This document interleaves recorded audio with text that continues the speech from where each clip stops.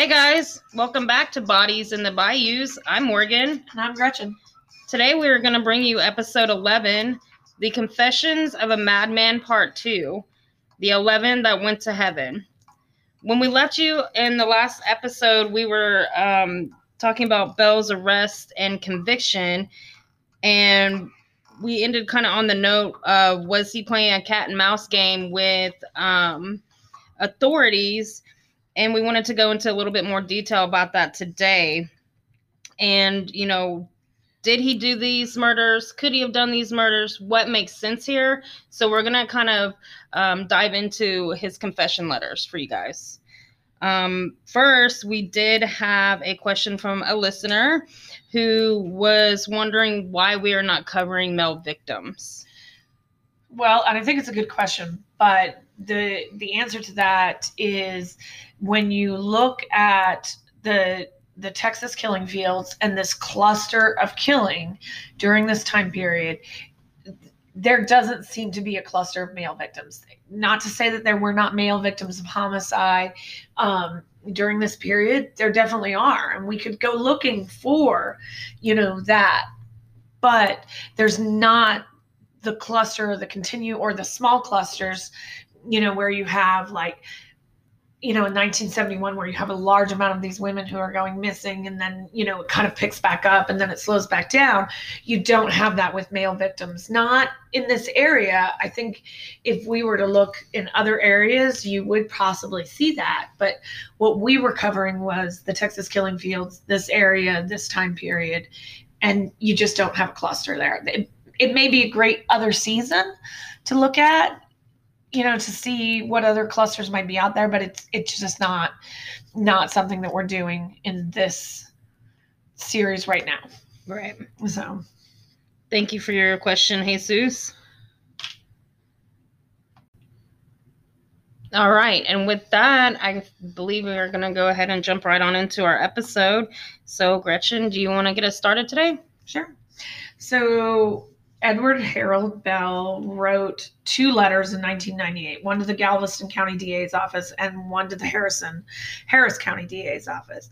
In those letters, he claimed that he killed 7 girls in the early 1970s. Little else is known about exactly what's included, exact wording or anything like that, because the letters have not been released to the public and still are not released to the public even after Bell's death. What we do know about the letters is that the Galveston DA's office said he confessed the killing of Debbie Ackerman, Marie Johnson, Brooks Bracewell, Georgina Gear, and others. The Galveston County DA's office at the time, which was a different DA than we have currently, but at the time said there was nothing in Bell's confession that he was not able to find with a little bit of research. And so I think that kind of brings us into a discussion that we were having about, why can't you just take the confession, go to the grand jury and say, he said he did it, and go forward, right? That was kind of what you were talking about. Right. And, to do that, to indict him based on his confessions, you have to have corroborating evidence to prove that.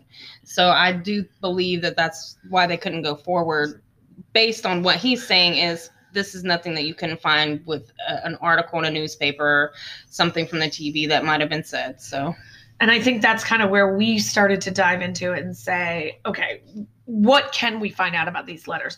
And what do we know? What we do know is that Fred Page, who was a Galveston County detective and worked on cold cases, investigated Bell in 2006. Fred Page is also very famous for the documentary on A&E, which is The 11 Who Went to Heaven. Actually, I think it's just called The 11, but it's an A&E docuseries. And he found that there were a lot of good coincidences that made Bell a good suspect. And some of that is location. So Bell is living in the area at the time and is doing the type of behaviors that could possibly lead to this. He's arrested several different times for exposing himself to individuals, to young girls who would be younger or around the same age as some of our victims. Mm-hmm. And so that we definitely know for sure. We also know that Bell is arrested for sexual assault. He does pick up a woman at the Galveston County Mental Hospital. He takes her in his truck. He sexually assaults her. Right. She reports, and he says that they were girlfriend, boyfriend, and that she consented, and she's just crazy, and the charges were dropped. But we know that he had that behavior of possibly somebody who would sexually assault somebody. And when he did that, he did threaten her with a weapon. Right. We also know that Bell is capable of murder when he gets angry. You know, you cannot deny the brutality that happens in the murder of Larry Dickens. You can't deny that somebody makes him that angry and that he will murder them. Well, sure. And I mean, even just with Larry, you know, he shot him, but then went back and cold-bloodedly shot him again, you know, to get that kill shot. So we definitely know he's capable of cold-blood murder. Right, in front of witnesses, you know, and surprisingly enough, doesn't even injure them in the process. Right. And it doesn't even go after them because they weren't the threat to him. So we know that he has that brutality. Then, you know, so the other things that we do know is that, so at this point, you know, Galveston County pretty much kind of says, we're not going to take this forward to the grand jury. But there is some things there. And I think certainly when people say that there's corroboration there, access to these victims is one of those things. So when you talk about Debbie Ackerman and Maria Johnson, they were known in Galveston to visit the surf shops, to be involved in that kind of surfing and beach type activities. We know that he owned Doug's, or was part owner in Doug's surf shop on 51st Street and Stewart Avenue. That would be in location to where those girls were seen. Right. When he confesses, he says that he picked the girls up outside of the Baskin Robbins during the day, that so one of the letters or one of the interviews that he gives to a reporter, which, you know, we are able to at least access that, is that he picks them up at the surf shop. They hop in his van. They tell him that they want to have sex with him because they're tired of having sex with boys. And so he has sex with one of them and then returns them back. Also, in a letter that he writes, he does report that Maria Johnson had $20 in her wallet. That is one thing that, as much as I have tried to delve into newspaper articles and different things, I've actually not found any mention of her having the $20. So that is, if that is the case, if that is true, that she did, to me, that would certainly be some type of corroboration. Right. And it might be something only the killer would know. It certainly could. Right.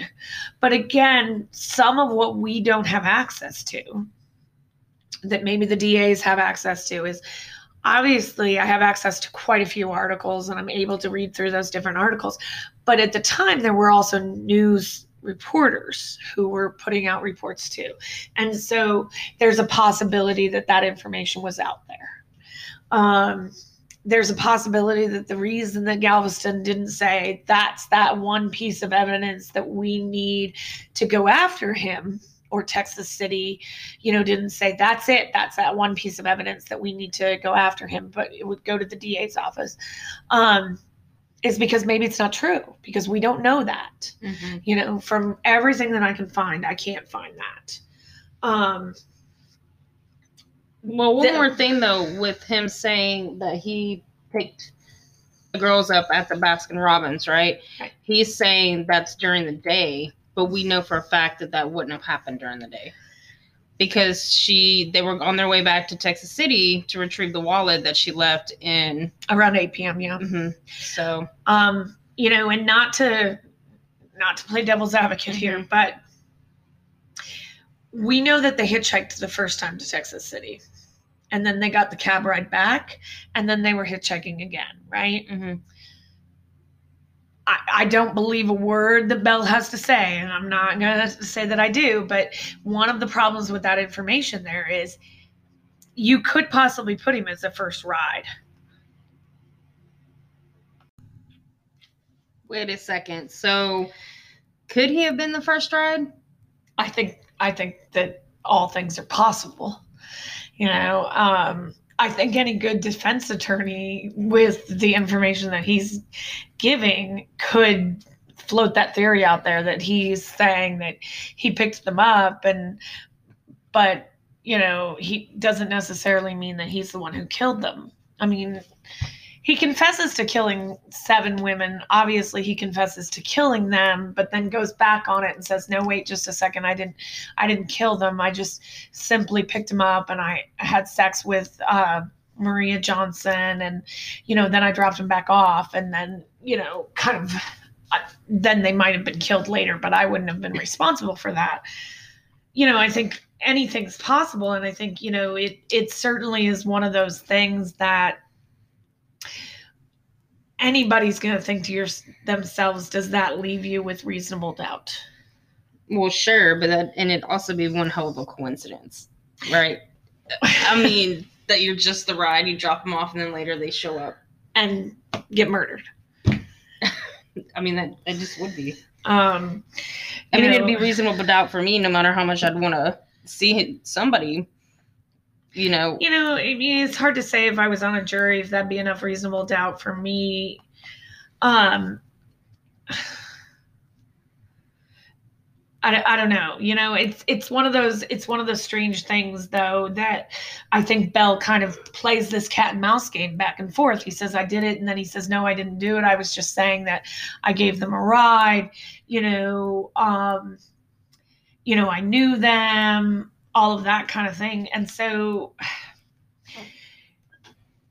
with all of the other things together, could it be a possibility? And again, one of the things that we go back to is, so that corroboration, did he have access? Did he have the ability? Is it possible? And one of the things that I think that you have to say is Bell is certainly a good suspect, at least for them. Oh, yeah. I mean, he would have the opportunity. What is it? Date, time, location, Yeah. And I mean, and what we do know about him is that he did know the Texas City area, right? So he worked in the Texas City area for a while. He definitely knew the Galveston area, was known to drive around at pharmaceutical sales. He worked in Texas City for the car dealership.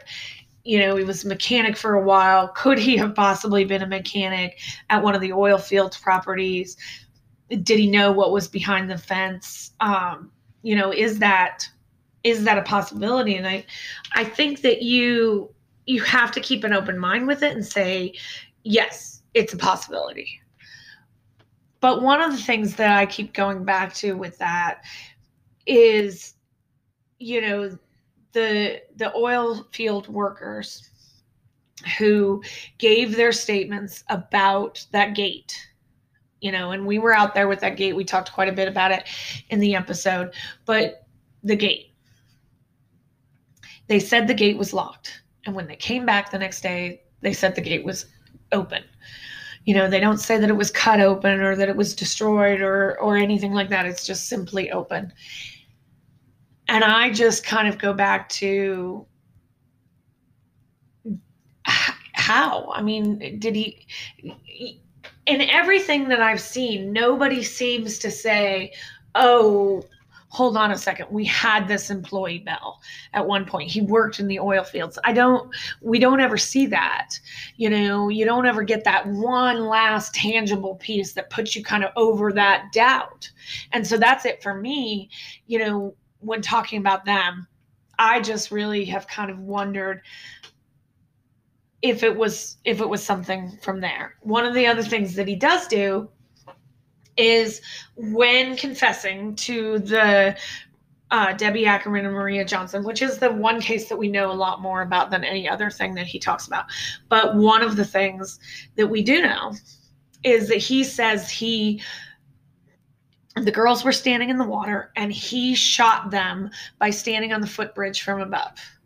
Right. And what does match with that is certainly the testimony of that coroner who says that somebody was standing from above them, But what he says in those articles is that they were on the shore. Right. Right. And Bell says they're in the water. It does give me a little bit of pause to make that determination a little bit different. Is there a big difference between the shore and the water? Well, no, because you're still standing above them, right? But the casings are on the shore. Right. And if he was shooting from the footbridge, they'd be on the footbridge. On the footbridge. So you can say two things there. You can say he did shoot them on the footbridge, and then he picked up the casings and tossed them on the shore. Yeah, but I just feel like if you are really confessing and you want to say, I did this, look at me, I can prove it, wouldn't that be one of the things that you say, I picked up the casings and then put them next to their bodies? Like, wouldn't that just be like one of those things that could say this without a doubt is proof? That I picked up the casings and put them on the shore because their bodies are in the water when they're found, right? Right. That or like that proof of, how I can prove that I did it is I got into the gate this way. No mention of the gate. No mention of the gate. And that's one of the very first things we mention in our episode is we couldn't even get back there because there's a gate. And so, that's one of those things that it's like, well, and then the other thing about that is this. Could he find out how they were shot? That they were shot from above, not like just standing behind them or shot while they were running or anything like that, that they were actually literally shot from somebody standing above them. And the answer to that question is 100% yes, because I found it. I found a detailed description of it on the front page of the paper. Right. And actually not just on the front page of one paper, on the front page of a ton of papers, where it details that coroner going through that detail of how they were shot. Right. And then the things that are left behind are detailed there too. The fact that their hands are tied is detailed. And then how their hands are tied is, detailed. And so those types of things that he can bring out or be accredited to as bringing out, I can find. And so you have to question, okay, well, he's in prison. Can he find those? But if you're the type of individual that he is, which is a sick individual who enjoys the thought of children and those types of acts, then I think you would get obsessed with other people who are doing those types of things, and you would know that information. Right. Because it would be something that you would be thinking about, be talking, be like obsessing over, be dreaming about, be, fantasizing. Yeah, and at this point, we know he's locked up, so he can't actually act on all these thoughts that he's been able to act on throughout all these years by exposing himself and, seeking out young girls or, different things like that. So he has to go to his next option, which would be this, right? Mm-hmm. And then, one of the things that they talk about in the documentary is that how would he have access to trying to find information in newspaper articles? Well, two things. One, I don't know what type of library they had, where he could look things up or look at old newspapers, or whether or not he could be on the internet, which in 98, that's, not as detailed as what I can probably find today, but it's not impossible. But you have to question. So you have a Texas City going in and asking him questions. After he writes these letters, you have Texas City going in, you have Galveston going in, you have DA's offices going in, you have Harris County going in, and you have a ton of reporters going in, right? Well, sure. And, we know, and, his sister even described him as a con man. So if you have all these people coming in and questioning you, it's almost like, okay, what can I pick up from what they're asking me about to, make it seem like I know what I'm talking about. Exactly. And they're smart. They know how to be smart and kind of outwit that. And he's smart. Mm-hmm. No matter what. I mean, you watch him, talk about, and you think, oh, okay, this is a crazy man. This is a smart individual. And so when he's interviewed by different people, I think he's definitely taking those bits of information back. And what we do know about narcissists too is they tend to do that. They tend to listen to what people are saying around them so they can turn around and use it against them, so to speak. And this is classic what he's doing. Well, and really, I mean, one of the things that we've noticed also now with false confessions, which this guy, I mean, you can ask yourself a lot, why would somebody falsely confess to killing 7 women? Because at 98, he's confessing to killing 7. And then later he's confessing to killing 11. And now they're putting him with 12. But why would somebody do that? And you can take false confessions and say, this is a false confession because we coerce somebody into it. But you have the other side of false confessions too, which is somebody falsely confesses because they want the notoriety. And so while you have false confessions that the police feed somebody information, and out of that we find out later the way that they got that confession was by feeding information to them. The same can be true of somebody who wants to get the notoriety.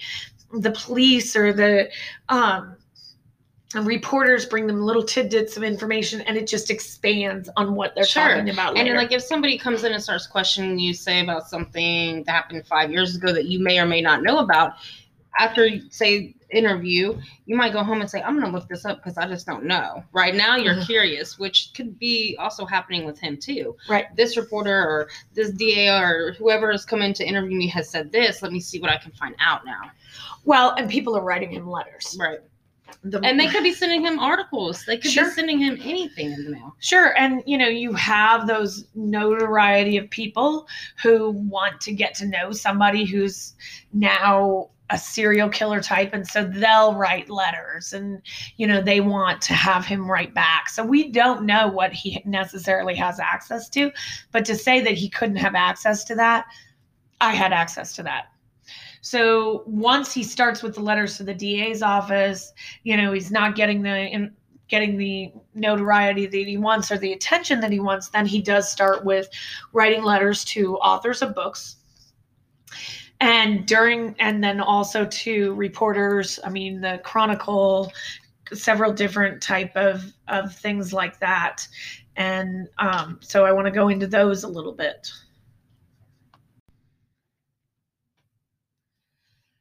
So in the letters that he writes in the later 2000s, around 2006, and then up until even his death, he claims that he was brainwashed by the program as a child, that President Roosevelt was part of this program.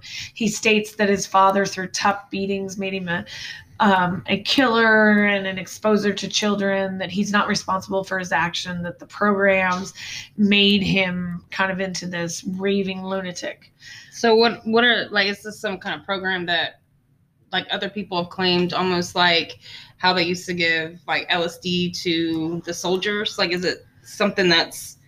Well, he's making it out to be that. He's definitely making it out to be like he's claiming that, this program was instituted, and, it's kind of implied that he's not the only victim of this type of program. So he's claiming that. It's not anything that I've heard of. Okay. It's, our government doesn't have the greatest history in the world of not doing things, for research purposes. Right. But usually you hear of more than one claim. Like, has anybody else spoken out about said program? I think there are definitely other lunatics out there who have made these types of claims before. So it's conspiracy theory? Yeah. Okay. But I don't, as far as I have found, I have not seen any, like, nothing has come to light to say, oh, hey, by the way, in the 1940s and 50s, we actually had a program that we performed on children that, oops, they ended up being a bunch of serial killers, or, you don't see any document. I'm not real sure that the government would want that to come out, but it's not something that seems to be coming out, like, leaked. Okay. It is, it's definitely something that, if you think about it, kind of comes from those ravings of, like, schizophrenics and stuff like that, where they believe that, the government is programming them through the computer or the telephone or, through other sources, or, they hear voices and stuff. So you do see that sometimes. But. And nothing had been released about like mental disorders or anything on him. No, not that I saw either. And, certainly. Because if he was schizophrenic, even in jail, they'd be treating him for that. Well, I think nowadays, yes, if before his death, I mean, they would have been treating him for that type of delusional behavior. Like they would be sedating him or something. And he certainly was going to psych wards, for the exposing. But that's how they were treating, men who... Well, yeah, that was his quote unquote punishment. Right. Is to, I guess, rehabilitate. And again, this is a guy who had a series of visits to psych wards. And so if there were people who had those types of delusions, again, this is a smart individual. So he can be picking up on those types of delusions and now turning them into something that he believes. And mimicking it. So, but, when you look at like kind of his life down in Panama, you certainly don't see anything where anybody's saying, oh, yeah, he did talk about, how he was programmed into this. This doesn't come out until, he's looking for some excuse to his behavior. Right. Until and even when he's on trial for Dickens, he doesn't come out and say, oh my gosh, the program made me a killer. Or at least his defense attorney doesn't take that tack to say, oh, I'm sorry, this was a lunatic. And so let's go with a defense of the fact that he's crazy. No, what they go for is trying to prove that it was self-defense. So if he was schizophrenic or had those types of behaviors, where he was hearing voices and talking about the program back then, they would have gone with something like that. Yeah. Because then he could have gotten a sentence for killing Dickens that would have put him in a mental hospital. Even now, the guy who killed Reagan, Hinckley, he's out right now. Because he had delusions of those types where voices were telling him to do that. Mm-hmm. Those were proven. So when you're talking about trials that happened back then, look at what's happening in that history in the 80s and the 90s. You have those types of defenses that are actually working. He's not bringing that forward. Right. So to me, and just reading between the lines, I think he wants to blame his current condition. And when he comes out and looks like a crazy person and starts spouting off about the program and how his dad makes him do it, he gets more and more attention. Mm-hmm. Like, oh my gosh, we missed the fact that this mad man who was hearing voices and dealing with this type of thing, we missed the fact that he was running the street. And so that gets him attention. Mm-hmm. And that's what it looks like to me.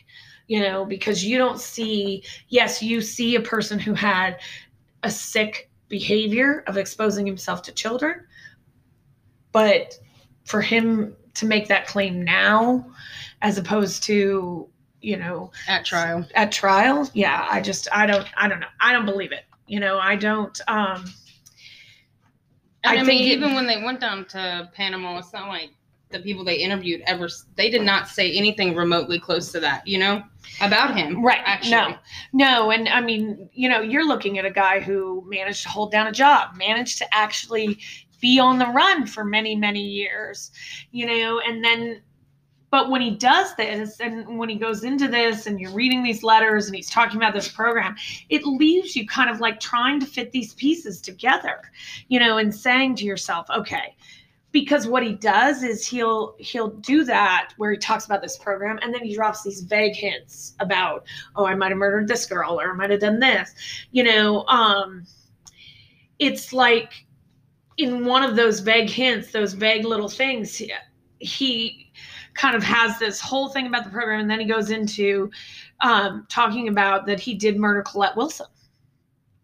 And he describes her clothing, that she's wearing a Mickey Mouse t-shirt and that she's wearing these shorts and that she has socks and shoes on. And he's describing that. And again, this goes back to what information can you find about her abduction that's out there? And although I don't get the details down to like the shoes, but again, I'm not, I've seen many articles. It's possible that it's in those articles. It's possible that you're just making an educated guess that she would have had socks and shoes on, because what else is she wearing, back then when she's going to a school function? Mm-hmm. But he does get like that she's wearing a Mickey Mouse t-shirt, that she's wearing these shorts. That is detailed in every single bit of information that you'd look at about Colette Wilson. Mm-hmm. But in that, he drops that as this is what she was wearing, right? No information do you get about Gloria Gonzalez and how that happened and who she was and why he put her at the same location that Colette was at, right? You get no information about that abduction. Like, how did you find her? How did you see her? He doesn't say, oh yeah, as I'm driving away, I saw her mother driving up, or another car driving up, or I barely got out of the way, or, hey, by the way, those were my unemployment stubs that went out she were there. talking. I was like, he doesn't even bring that up. But again, he may not have known that they were ever missing. Yeah. And so, and actually, if he brought that up, that would almost make me more suspect of him not being truthful, because that is definitely out there in a lot of different information. But what gets me too, and we were talking about this earlier, is, he never even mentions like how he gets them in the car. How we were talking about that, and we were discussing, how even in the slightest bit, he could have just even said, it's so easy to get these girls in there. Right. It's so easy to say, hey, do you want to ride? Or, hey, I see you're hitchhiking. Let me take you. He doesn't ever bring that up. Right. And that's the problem sometimes that I have with this, is that, he confesses to these things, but there's just not, I don't know. There's just not enough there. There's enough there to make you doubt whether or not he did it. So I can't get to the place where I can say 100%, this guy didn't do it. He's just a guy seeking attention. Mm-hmm. And because he wrote this in this confession letter, that's why I believe it. Right. There's just not that. Right. Because he puts enough out there to get things right, but not enough out there to get anything wrong. Mm-hmm. Right. Like Kimberly Pitcher, for example, he writes a little tiny bit of information about her and says that he abducted a redhead. Doesn't use her name. Doesn't say anything about the code or anything like that, but that she's a redhead. So, then that has people saying, okay, that has to be Kimberly Pitchford. And so that's definitely him, right? The problem with that is, you just have to hang your hat on, okay, supposedly she's the only redhead that's out there. It just constantly leaves more questions than answers. And it's just one of those things where you look at it and you say, how did he abduct Kimberly Pitchford? Did she willingly get in the car? Was she hitchhiking? He's not giving us that. What he's giving us is a redhead. It's somewhere near South Houston or something. And then he gives us the money with Maria Ackerman and Debbie. And then he gives us the clothes for Colette Wilson. And so, you have, and then he later comes back. So he first starts with the 7, and then he later comes back and expands this to 11 and says it's the 11 who went to heaven. Mm-hmm. And so that's kind of what he's known for, is this title or this poem of the 11 who went to heaven. And it's not him saying these are the 11. It's people looking at the things that he said and putting together that those are the 11. And so if it's the 11 and you go off of what is being said, then it's Colette Wilson, Brenda Jones, and there's more questions there. You don't mention Brenda Jones. How did you get Brenda Jones? Did you stalk her? Did you follow the bus? Did you know her? Did you talk to her at the hospital? Then you have Rhonda Johnson and Sharon Shaw. Well, Self confesses to those. I don't believe that Self had anything to do with that. So, I can say I believe that Belle would be a good suspect there. And yet you have questions there. There are enough similarities with their case with others that I think that they probably are tied together, but there's still questions. He doesn't say, oh, I dropped a set of keys, or this is where I abducted them from, because to me that's still a question. They're found back home, but where were they actually abducted from Galveston, or did something happen to them when they got home? Right. And so in these confession letters are these little snippets and these little pieces of information that he drops. You don't get an answer to that. Well, and really with Bell too, yes, he's an exposer. Yes, we know that he's sexually assaulting women. I mean, we know this up until, he kills Dickens. Yeah. Dickens, yes. So when he kills Larry is the first time that you really see him having that violent, aggressive behavior out of like maybe self-preservation, because now you have a man who could overpower him, right? It's not like women in his head. But he's, to this point, just exposing, right? He's not killing per se. Well, so if you go off of what he's saying, then you would necessarily have the possibility that what he's doing is he's exposing and then killing. So he's doing both in there. And so you have a man. So then is it possible that there was a catalyst of the reason that he did start killing? If he killed Colette Wilson, or if he was killing the whole time, right? If he's killing the whole time, then are these ones who in some ways angered him, or in some ways he was worried that he wasn't going to get away, and so he had to do this. But it also goes back to one thing.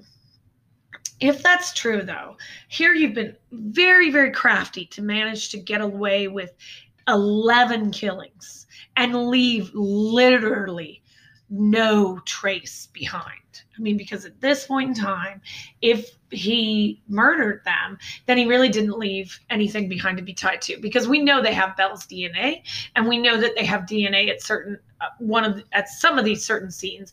We know Brenda Jones, there's DNA that probably isn't enough to be compared to him, but from what we know of recent DNA, Debbie Ackerman and Maria Johnson's case had DNA. So possibly they've been comparing whatever they have to him in looking at that, right? And it's not matching, or we would have a big announcement at this point. Oh, yeah, sure. So there's two things you can believe. One, he managed to get away with 11 killings and didn't leave a trace behind, right? Mm-hmm.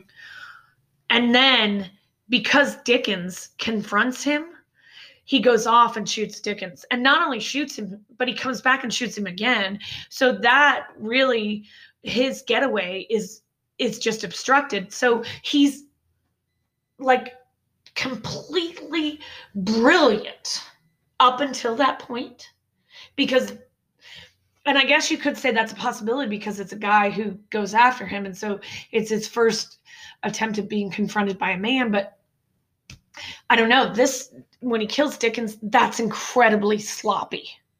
Yeah. And yet everything else here is not. Yeah, because I mean, if you're going to put it all together, right. if you piece it out and you say maybe there was a suspect here, maybe there was a suspect there, maybe these group belong here, then maybe no, it's not 11 that you managed to get away with, but it's 2 or 3 here, and so maybe it's not as neat and tidy. But if you're going to say 11 or possibly 12 for him, then really that's pretty good, because Brooks Bracewell and Georgina Gear aren't even found until after he kills Dickens. So they weren't even really considered missing. Susan Bowers wasn't even found until after he killed Dickens either. Mm-hmm. And so they weren't, she wasn't really considered even a part of this at that point. So in the realm of getting away with something, he got away with a lot and never would have been looked at if it wasn't for the fact that he started talking. I don't know. And then what he gives you, it's not enough for me to say, oh, there's a smoking gun. For me personally, and this is coming from somebody who at first thought this guy has done all these girls, like done them in. I also don't think when he's on his hiatus and hiding out in Panama, if he is seriously killing to this degree when he leaves, he would have been doing it there too. I just personally don't think you've had that much taste for this kind of activity and you just stop. Right. Now, I do believe he could be down in Panama exposing himself, and maybe it's not being reported. I definitely think the entire time he's there, he's probably doing that. Right. You know, in my opinion. If he wasn't doing that, I believe he had access to young children. So, and what we do know is that his wife did have a young child. And so that makes me wonder. And people don't talk bad about him when he's interviewed down there. Now, one of the things that he does say is that, you know, basically because he killed Dickens, he kind of like went to Panama and he was scared straight, you know, because of this murder. Okay, but if that's the case, and now all of a sudden you're scared because you can be identified, I'm not buying that. And that is one of the things here that kind of makes you wonder. But yet you were killing this whole time? I don't know. I mean, if it scared you that much, and you're talking cold-blooded at this point, right? And that's what he's claiming on these girls too, basically, right? You know, shooting them and strangling whatever. You're scared straight all of a sudden, or you're scared of jail. Well, and I think he was probably scared of being discovered, because if he got arrested down in Panama and they ran him down in Panama, there was a very good chance that they were going to find out he belonged to the United States and they were going to send him back home and he was going to be facing those charges. And so maybe he was scared straight in Panama because the fear of the fact that he was going to go back to jail or go to jail in the United States was enough. But I don't know. To control urges like that, though, I mean, that's a lot of self-control coming from a man that's saying a program's made me do it. Yeah. I mean, come on. Well, and I think just kind of finishing up here a little bit, what I will say to you is that Bell is a smart con man. And maybe he killed them, and then giving this little bit of information is still his continuing con. I know that when he was up for parole, many of the families of these victims spoke up about not letting him out. You know, and then you kind of go back and forth with this too. You're like, why would you do this? If you were up for parole, why would you start talking about other murders that you had committed so that the parole board is looking at you and saying, we're not going to let that guy out, you know, because he's done more than what we know about. So there is that. But I think some people are wired so much that they need attention. Yes, he's saying, I'll give you more information if you give me immunity. But immunity, that might have gotten him, even if they gave it to him, that might have gotten him immunity from prosecution. For the girls. But they can still go to his parole board and be like, this guy, we gave him immunity on all of this. Just to bring closure to their families, right, whatever. And here's what he's given us. And so please don't let him out. Yeah, because that probably would have kept him in. Yeah, because he's still doing time for the Larry Dickens murder, regardless of the immunity or not. Right. Because it's not getting him immunity from that. Immunity wasn't going to get him out of jail. When he's getting arrested for this, if he really wanted immunity that bad, wouldn't he have brought it up then? You know, almost like, hey, give me a lesser sentence. I got something for you. Right? I don't know. I mean, I don't know. Because he's a smart guy. If he had leverage, I do believe he would have tried to use it at that time too. What I can say is he's a smart guy. He will probably always be a suspect in these cases, at least some of them. Yeah, unless we can get the DNA that's closing some of these cases up. You know, all I can say is, with the way that this has gone, and when you look at and I will tell you, I think go out and watch the docuseries on A&E, The 11. I found it fascinating and interesting, and I think that people should check it out because I thought it was great. But at the same time, I think if you've listened to us, maybe, kind of listen to it as with what we have to say in mind. And I think, it brings a different light on it. Yeah. And maybe bring us some questions. Yeah. But when you look at that too, one of the things that I would say is, even if DNA brought us an answer in one of these 2 or 3 of these other cases, because he's been so vague, I truly believe that there are people out there that'll say, oh, his confession's still true. It's just that you have the wrong case. If you found DNA for Kimberly Pitchford and you took her off the board and said, he didn't kill her, I don't know why he confessed to that, they'd say, nope, there's another redhead.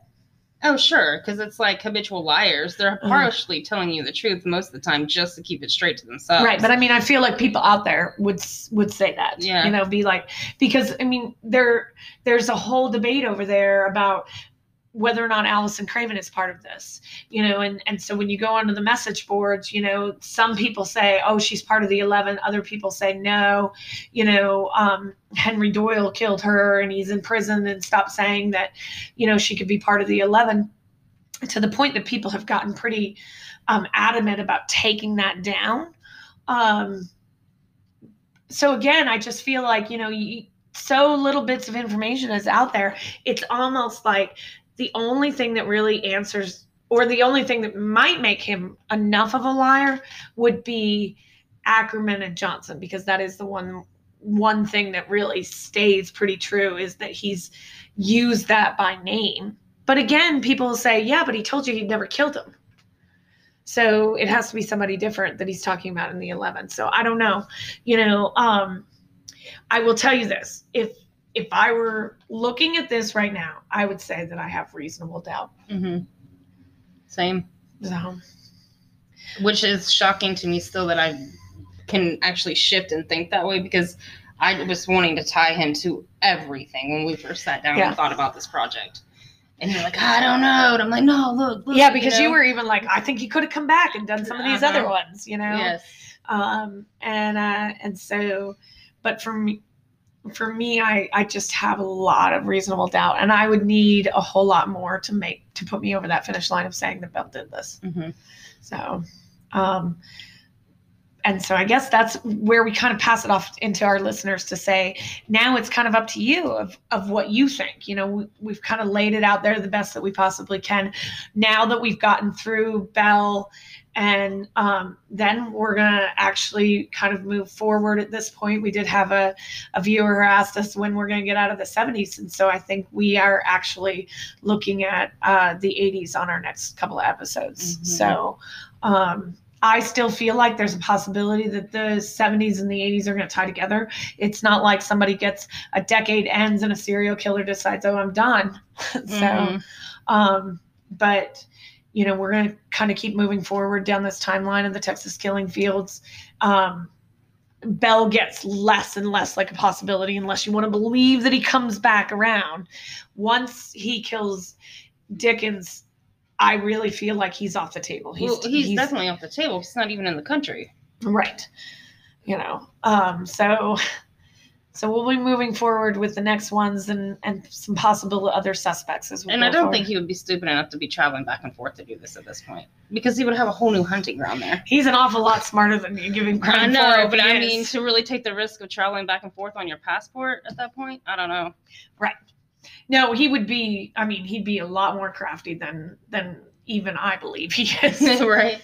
And I think the best way that you can describe Bell really goes back to his sister, that he's a con man. Mm-hmm. And he's a liar. And whether or not this con man has conned people into believing that he did this, or whether or not he's conning people into believing that he didn't, if you believe that he did it, then he obviously got away with it. And that does make a pretty good con man. If you believe that he lied, then this is a man who managed to focus a ton of cases onto himself. Mm-hmm. And what's really sad about that is this is the time when I feel like we can solve some of these cases, and the focus has been taken over by this guy. Right. And what I would hate is to think that departments have kind of put a pin in it and said, we don't need to test any more evidence because this guy confessed. Mm-hmm. And we know Harris County is kind of always working towards those confessions and, you know, doesn't really move past them to think of other avenues, I guess. Yeah, I mean, there's or a lot, possibilities of, you know. Yeah, there's a lot of closed cases. Well, and certainly, you know, Rhonda Johnson and Sharon Shaw's case has never been opened again, you know, because there's a confession there and somebody was convicted. And so why would we ever need to look at it again, right? Is kind of the whole take on that one. So, and I'll tell you, I still have my doubts about Craven a little bit too. You know, I mean, here's another guy that I just don't feel like there's enough information there to say, oh yeah, that explains everything. And I know that with these types of cases, we're not going to get everything explained, but I feel like with a confession, there should be a lot more. Right. I would agree with that. No. Well, thanks for joining us today, and we really appreciate you sticking with us. I know this was a lot of information, and please join us next time as we move forward into the 80s. I'm excited. Yeah. I'm excited to, because this is a whole nother cluster that comes in here. So, what's interesting on the episodes that come to is, you know, we don't have that, what am I trying to say? Like stereotype, like there's just one person that's responsible for this. Right. So we really had to dig a little deeper there. Yeah. Because I mean, other than a few that are really like dedicated together, which I'm talking about the Calder Field victims, other than the fact that there is a true belief that all 4 of the Calder Field victims are killed by the same person. A lot of these other victims that we start to look at are kind of outlier victims where they don't seem to be tied, but I think they still possibly can be tied to something. So, and it is still a very active time. Yeah. All right. Well, good night. All right. Signing off.